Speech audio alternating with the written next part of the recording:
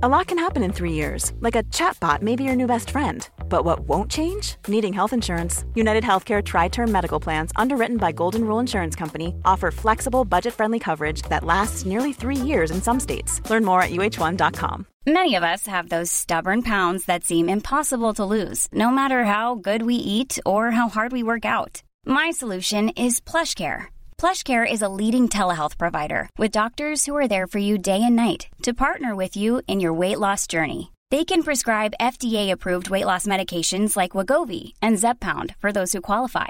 Plus, they accept most insurance plans. To get started, visit plushcare.com/weightloss. That's plushcare.com/weightloss. Hi, it's Stephen here. You're listening to part 2 of our election results podcast extravaganza. In this episode, Anoosh Alva and I are joined by Chris Deerin to discuss what the results mean for Scotland, and the New Statesman's polling expert Ben Walker talks us through the impact of the local results around the country. If you'd like to hear Alva, Anoosh and I discuss in granular detail the fallout of the election for Labour and what is going on with the reshuffle, you can listen to part 1 of this double episode immediately before this episode in the same feed. Another crucial part of these election results are, of course, the results in the Scottish Parliament elections, and we're delighted to be joined by Chris Deerin, our Scotland editor, to talk us through these. Chris, what was the story of these election results, and what does it mean for the future, not only of Scottish politics, but of the Union too? I suppose it depends on where you're starting from. If you were pro-independence before the election, you will now claim that the result has put rocket boosters behind the campaign for independence. The SNP and the Greens together won 72 seats, and Nicola Sturgeon has already said that obviously this is a mandate for her to go to Boris Johnson and demand a second referendum. If, however, you were a unionist before the election, then you might argue that nothing much has changed. The SNP fell 1 seat short of an overall majority. They already had a majority with the Greens in the last Parliament. So that hasn't changed. If you look at the number of votes on the first past the post element of the two-vote system in Scotland, there were actually more people voting for the unionist parties than voted for the independence parties. And so you might argue that there hasn't really been a fresh mandate, or certainly no intensification of the mandate, and that Boris Johnson is in a perfectly reasonable position to say that he will not give a referendum anytime soon. I think for the rest of for Scotland, what we're going to see is a sort of war of independence over the next 4 or 5 years. And for the UK, certainly in its relations with Scotland, it's going to be a rocky period. The British government's going to try and spend a lot of money up here to curry favour. Although I think for a lot of Scots, it's not really about that. I think the push towards independence, in part from those in the middle, really comes from thinking that the British government doesn't do the things the British government should do in the way that they'd like it to. And more consideration of that would probably be more of a vote winner than building a bridge near Aberdeen or whatever. So it's going to be a bumpy 5 years. I don't think you can possibly say yet whether there'll be an independence referendum. What there will be is a lot of pushing and shouting about an independence referendum. Stephen, what did you make of the results in Scotland? Well, I think, look, part of it obviously is the same story as the triumphant re-election of the Labour Party in Wales, the huge swings towards the Conservatives in England, which is, the general favourable environment. But of course, I think Alva's point about how we can learn from what the Welsh Labour Party has done, just from going competent. We can learn from what the SNP has done. We can learn from what the Conservatives have done when we look for lessons from this election. And I think that the lessons of this election are partly about competence, as Chris says, like the fact that people just don't like the way the UK as a whole is run. But I think it does, of course, create further pressure. Then I think it is quite difficult to have a fair-minded interpretation. And thank you, by the way, to all of our listeners for the mounds of election literature that people sent me from around the country. But it's impossible to have a good faith interpretation of people voting Green or SNP that doesn't lead towards, at the least, a willingness to have the question put again at some point. So I think it does increase the pressure. It also, I think, means that the central problem is not going away, which is then governments get to kind of set the terms and also to, do sort of stuff about changing cultural expectations. And we are going to have, for another 4 years, a government which does everything it does to establish the idea that there is a huge difference between Scotland and England. So yeah, of course the union continues to be under huge pressure. Alva, you wrote a really interesting piece about the failure of Alex Salmond's new party, ALBA, to make any inroads. What are the implications of that? Yeah, it's funny. That was just a sort of a short blog, I think, to at least mark the fact that there was a point where we were seriously discussing what possible damage ALBA, Alex Salmond's new party, could potentially do to Nicola Sturgeon and the SNP's performance. Not really. I mean, listeners of the podcast will remember when you and I were discussing it right after it launched. There wasn't, I think, much of a prospect of them picking up seats. Even then, it just didn't seem like there was a good case for people who wanted to vote for an independence party that wasn't the SNP to switch their vote to ALBA rather than sticking with the Greens or sticking with the SNP, which is kind of what we saw. They didn't perform very well. But I think that there was a question then about whether ALBA could do some damage just by making the independence movement look fatally divided. And maybe that did happen a little bit. Maybe that denied Nicola Sturgeon the outright majority that she wanted, but that certainly isn't what anyone has really been saying. And then there's the kind of funny flip side of it, which is that not only has Alex Salmond been denied his return to public life, in a sense, even though he is still being interviewed on quite a lot of places and will still try to be a thorn in Nicola Sturgeon's side from the sidelines. He's been denied a return to the Scottish Parliament. And also, I think the great irony of this is that he's actually helped Nicola Sturgeon to purge all of her, or most of her, most vociferous critics. So the people who were causing her the most problems in the SNP over the past few years, the Salmondites in the party, the people who were most vocally speaking out against her strategy for achieving independence, all defected to the ALBA party. And so they're not her problem anymore. So I just did a little blog on that parting gift that Alex Salmond unwittingly gave Nicola Sturgeon. Not only, I think, did he not really damage her, but going forward, he has helped her a little bit in terms of some of the really bitter internal strife in the SNP. But Chris, how much pressure does it put on Nicola Sturgeon herself that there's been an increased majority for pro-independence parties in the Scottish Parliament? Because it's not quite been her priority, has it? Well, no, it hasn't. And it does put added pressure on her. I mean, the SNP manifesto commits to a referendum by the end of 2023.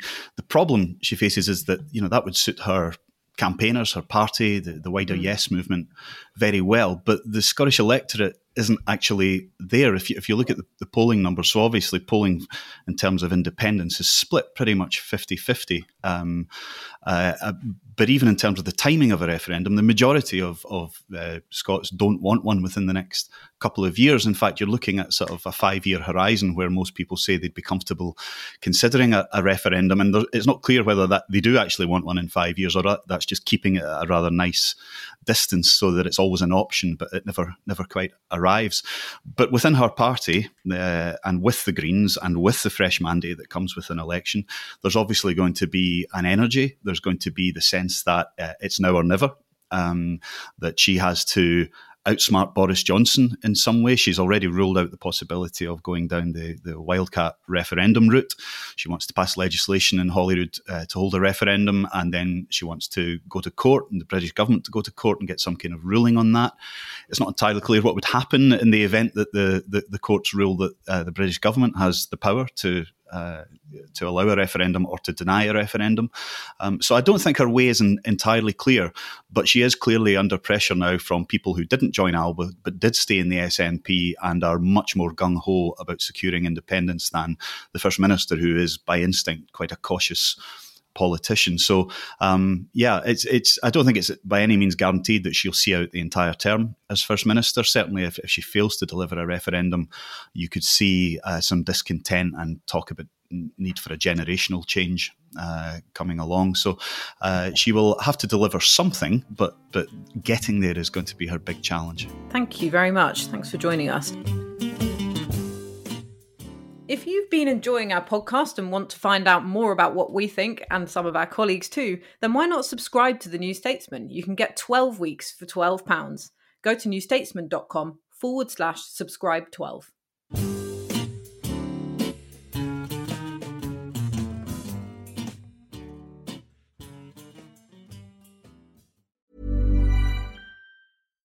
Here's a cool fact. A crocodile can't stick out its tongue. Another cool fact, you can get short-term health insurance for a month or just under a year in some states. United Healthcare short-term insurance plans are designed for people who are between jobs, coming off their parents' plan, or turning a side hustle into a full-time gig. Underwritten by Golden Rule Insurance Company, they offer flexible, budget-friendly coverage with access to a nationwide network of doctors and hospitals. Get more cool facts about United Healthcare short-term plans at uh1.com.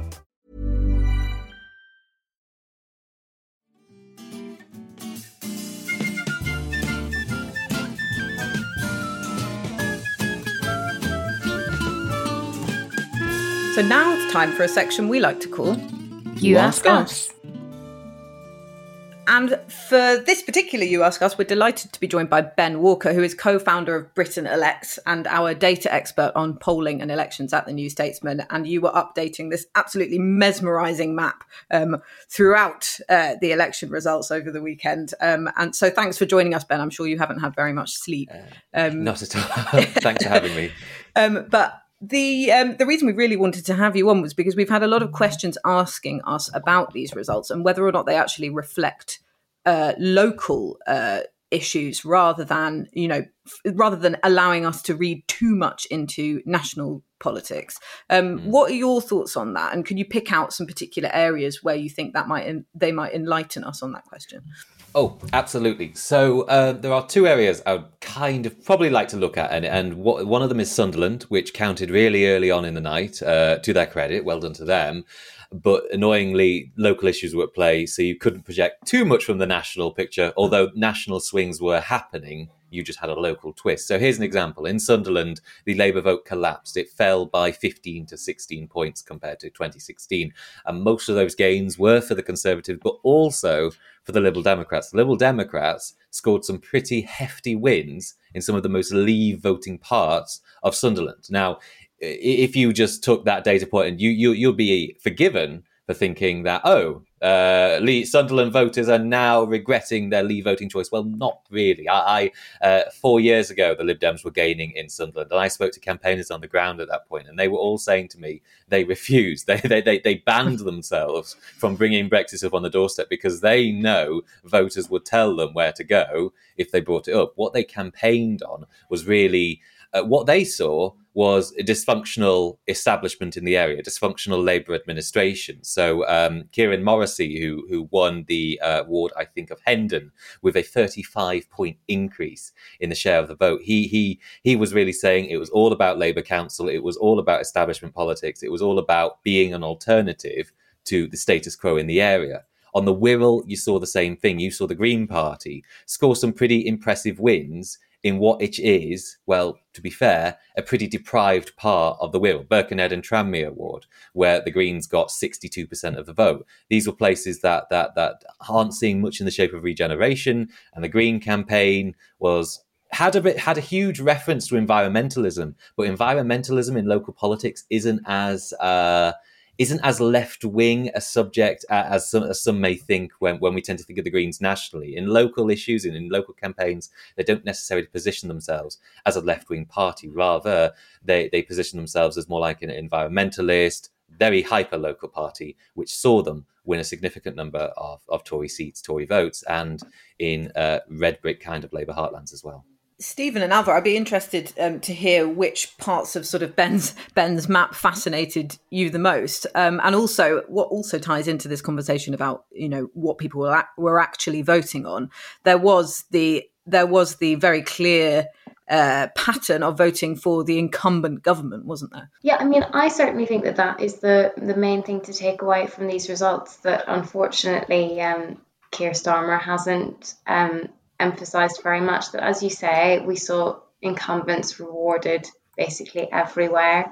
I think that the thing that fascinated me, this wasn't actually on Ben's absolutely amazing detailed ward by ward England results thing, but actually results in Wales, which just confounds any idea that Labour is doomed to defeat in the so-called red wall, because actually plenty of seats like the Vale of Clwyd, for example, that Labour lost in the 2019 general election to the Conservatives, areas that voted to leave, the Labour Party was successful in these Welsh parliamentary elections. And I think that is just so interesting, because there's it raises more questions than I think it answers, but it's certainly a lens through which Labour everywhere needs to be engaging with the questions of how it retains success and so on. Because on the one hand, I think that just makes the case for incumbency and the vaccine bounce everywhere, whether that's Wales or England or Scotland.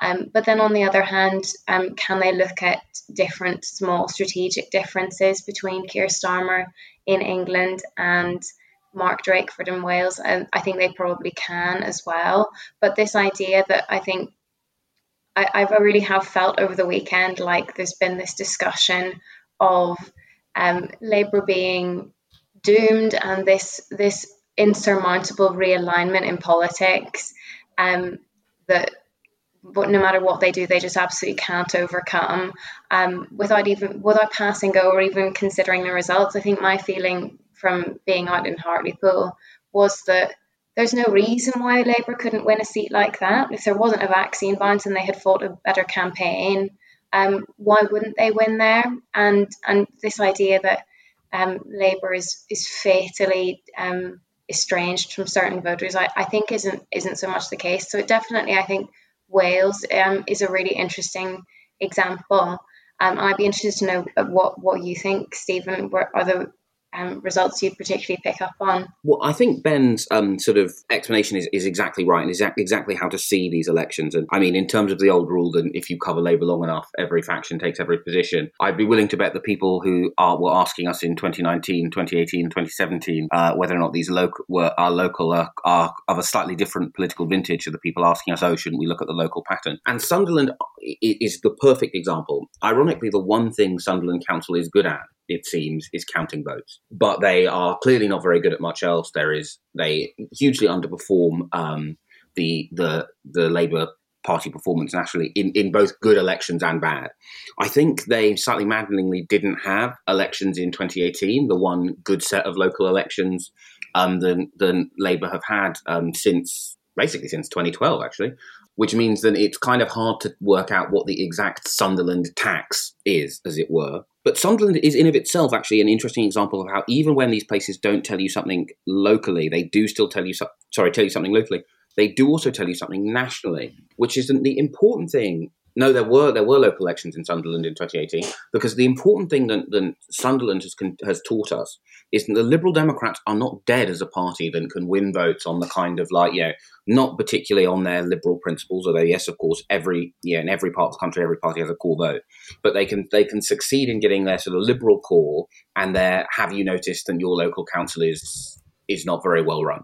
Now, the other, I think, interesting thing about these local elections is that the theory behind mayors, right, is that you get a better quality of local government because people notice the local government and they re-elect the government accordingly, rather than having a situation where, very good councils are swept aside in bad times, very poor councils. And we do often use Sunderland as the example, partly because it comes first, partly because very few councils can point to having a council leader who was accused of having killed somebody. Well, actually, it wasn't disputed and he is now dead, but both the person he stabbed and the stabber.